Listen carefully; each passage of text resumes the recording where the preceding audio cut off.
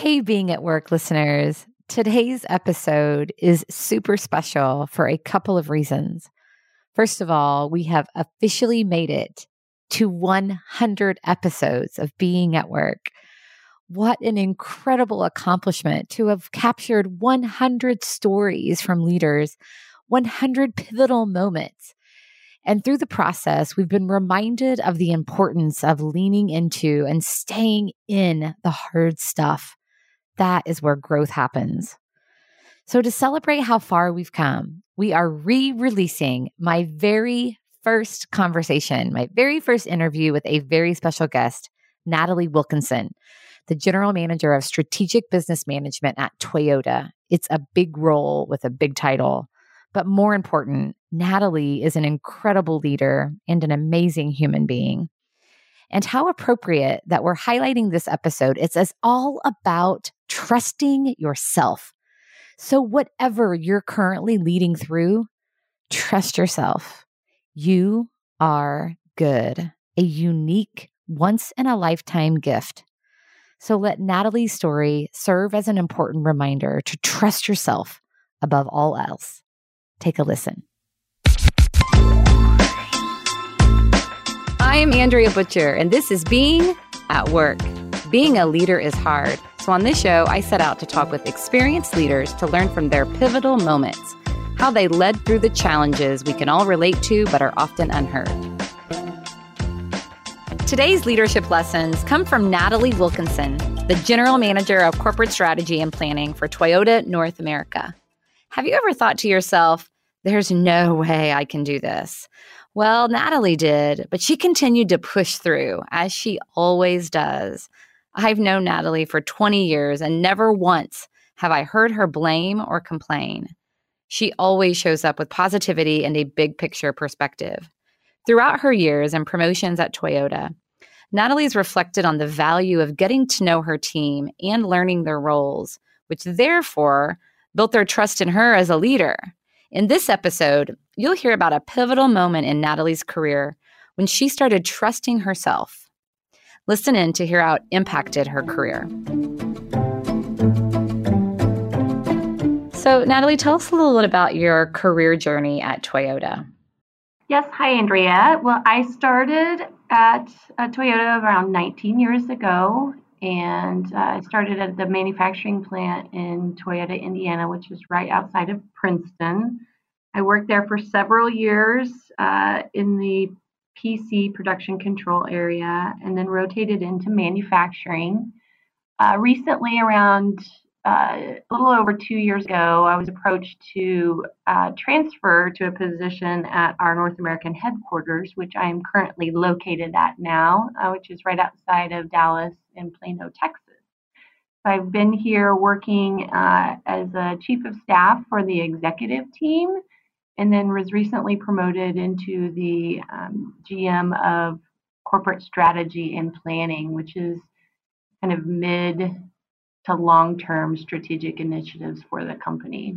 And I have been doing that now for around 2 or 3 months. Thanks for that background. That's really helpful. It's just amazing how you're in the right time at the right place and things end up working out as they do. And so now you're in Dallas, and the last couple of years have been a lot of travel and a lot of transition. And, you know, on this show, we discuss the human part of HR by honing in on life-changing or defining moments. And knowing you so well, and you mentioned your resilience, you know, I wanted to have you on and talk to us about a moment in your career through that journey where you really leaned in and grew as a leader. Any particular story or situation come to mind? Yeah, I actually have two where I would say they were significant career transformations within my time here so far. And the first one, and I'll go into it a little bit, was when I was still in Indiana. And like I said, I had hired into a production control position, and I managed a small group of about 10 to 12 specialist professionals and managed an office environment setting. And I was approached as a career growth opportunity to rotate from that comfortable environment I had been in for 7 or 8 years, where I had done most of the jobs in it and knew most of the ins and outs of what each person was doing every day, to actually go to the production floor and manage 400 people in a weld shop, which is where they actually assemble the metal body of the vehicle. There are about 400 people, 24 hours a day, 7 days a week, and about 700 robots to manage. Like I said, I had a marketing degree. I had kind of grown up in the production control world. And when I was approached with this opportunity, the very first thing in my head was, there's no way that I can do that. And I thought about it a lot, and I talked to some of my mentors. And, one of the things that I think is so important for people to understand is, mentors and sponsors are so important in your career journey. A couple of reasons. One, mentors are the people that you can, really go to. What do you think? You know me, how I think and what I do, and do you encourage me for this? But then the other thing is the sponsors, because they provide some of these opportunities. When they see these leadership roles within the company, you want your name to be on in their head when they think of, okay, who would be the right fit for this? So, with that, it took me a couple months to actually make that decision to step out of that comfort zone, and it was a lot of discussion with both my mentors and my sponsors to build my own confidence to leap out there and say, hey, yeah, I can manage a group of engineers. I can, lead 400 people to build bodies every day. So of course you can. Yeah. And, I didn't think I could. The very first reaction I had was, there's no way. And I found a way. It took several months. There were a couple moments that I just kind of thought, what am I really getting into? And what I realized, I know after a month or so of it, what I realized is your management style is your management style, no matter kind of where you're doing it and what size group you're doing it for. As long as you put people first and, focus on development, focus on improving people's work conditions, and, you're going to be successful. If you identify those strengths that you have that you can carry forward in multiple areas. You don't have to be the expert, as long as you know how to direct people that are the experts. So that was kind of one of my key milestones, I would say, in my Toyota journey. And it was very unconventional as well, because I was a female. Not only was I not a leader, but I was a female. And shortly after that, I went to a global conference at Toyota, and it was all of the weld representatives from all of the different countries. And there were about 120 weld shop leaders there from all of our different manufacturing sites across the globe. And there were 2 women. Oh my goodness. Yeah. And it's not, Toyota's very diverse, and we've got 3 plant presidents that are women. So, very unconventional, but that just tells you that there's not a lot of comfort with women in that environment. So, part of that was encouraging more females to, seek out some of those non-traditional, female roles. And I think that was really important. Yeah. One of 2 women at this global conference. In the moment, did you notice that? Was that really apparent to you? Actually, it wasn't. I didn't recognize it so much after the fact, and when you look at the pictures, Yeah, it sticks out a little bit. But in the moment, I didn't.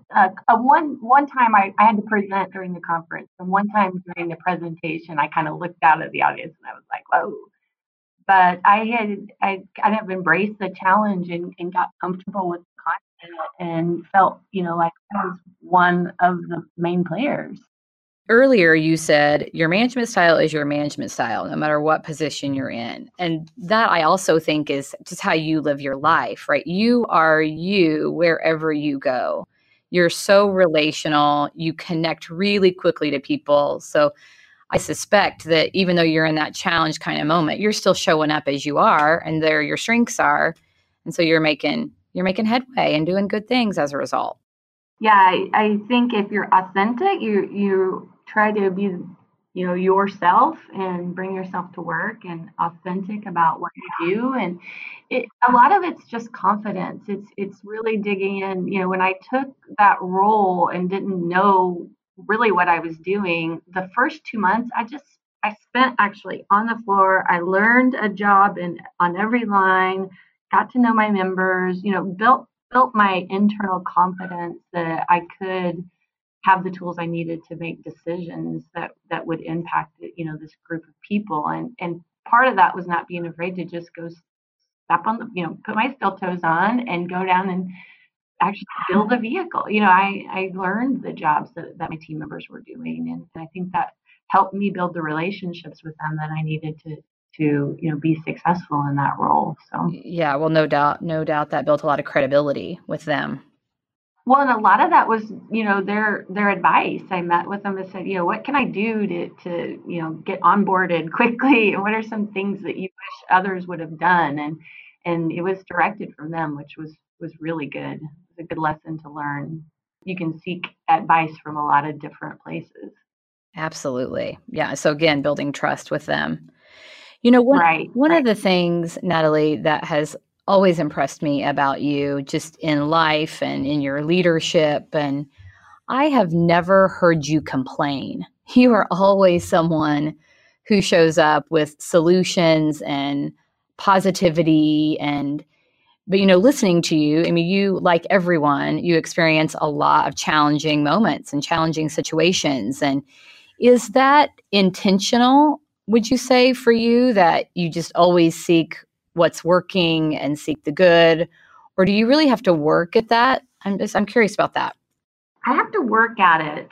I'm a naturally positive person, but as you know, after years and years of challenges, it's hard to continue that. So I have to continue to always think about, what can you control, and how can you, sometimes the problems just are so big, and you're faced with it, and your whole team can get down, and because it's such a big challenge. But if you start just kind of whittling away, and that's some of the things that I've learned from, good leaders that I want to emulate, which is, one huge thing to do in your career is to learn what drives people through watching others and then take pieces of that. So I learned a long time ago, a team is not going to be successful if you just, beat them down, and it's always, this challenge is so big.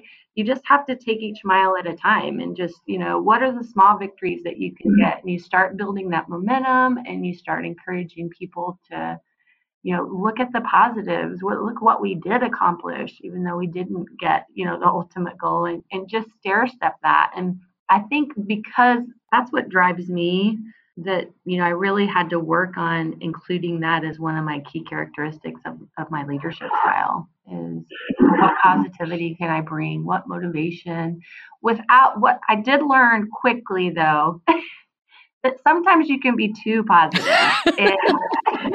What? I don't know what you're talking about. Wink, wink. I know. And sometimes it can demotivate. I was at a women's conference several years ago, and someone was talking about that. They're like, you got to be a little bit careful, because you can also be perceived as, well, she doesn't even think realistic. She's not being realistic about this. And that was another aha moment for me. Then I was like, oh, you have to gauge this a little bit, and, make it feel and meaningful to people. So yeah, positivity, and, focusing on the good. Smiles are so important. A lot of people on the production floor would comment that, they really appreciated just a smile walking down the line, and a hello. So I think that's encouraging to people too. You don't have to make huge decisions. I mean, that's helpful, but sometimes a smile is all people need, and that's important for you to understand. Oh gosh, in just these few short minutes, I've gotten several takeaways. I think some of the key takeaways, you started with that shift from the office position to the production floor? Your immediate reaction was, there's no way I can do this, but you did. And you've continued, right, to lead through those challenges throughout your career. Just your whole point about my management style is my management style, no matter what position I am. Yeah, wherever you go, there you are with your strengths. The point you made about learning the job of the team and how that built credibility with them and trust with them. You asked for their advice. They wished others would have done. Just what a great way to quickly connect and build rapport. Well, thank you. All right, Natalie, one more question for you. What advice would you give yourself now that you wish you would have had then? Yeah, that is so easy. I wish that from the very get-go, I would have realized that, I have a lot of control over my career. And in the beginning, I don't know if it's how I grew up or, my perception of the real world is that somebody, you work really hard every day and somebody's going to tap you on the shoulder and give you the next promotion and move you. I wish someone would have said that, you have to get in the driver's seat. You can't make positions open up for you, but you can be prepared and ready for when those opportunities come. And you can raise your hand, you can build relationships, and, documenting your career journey. I didn't even start doing that for like 6 years. My first 6 years I kind of was just working and not careering. And I think after that, when I started really laying it out, where do I want to go? What do I want my future to be? How does that align with my home life priorities and my family? And where do I see this? And knowing that I had some control and influence over that. That's what I wish someone would have told me from the get-go. But I learned it eventually. So. Well, and now you're in a great position to be a role model and mentor for others. Oh, right. Yes. So true. There's so many early career folks waiting to be told, right? Waiting to be given the opportunity, like step into it. Right. Thank you for that advice. So Natalie, if the audience wants to connect with you, what's the best way to do that? Yeah, the best way to connect with me would be to just reach out by email. My email is natalie.wilkinson@toyota.com. Awesome. Thank you. I appreciate you. Thank you. I appreciate you as well. Thank you for joining us for this episode. Please subscribe wherever you listen to your podcast to never miss a Being at Work story.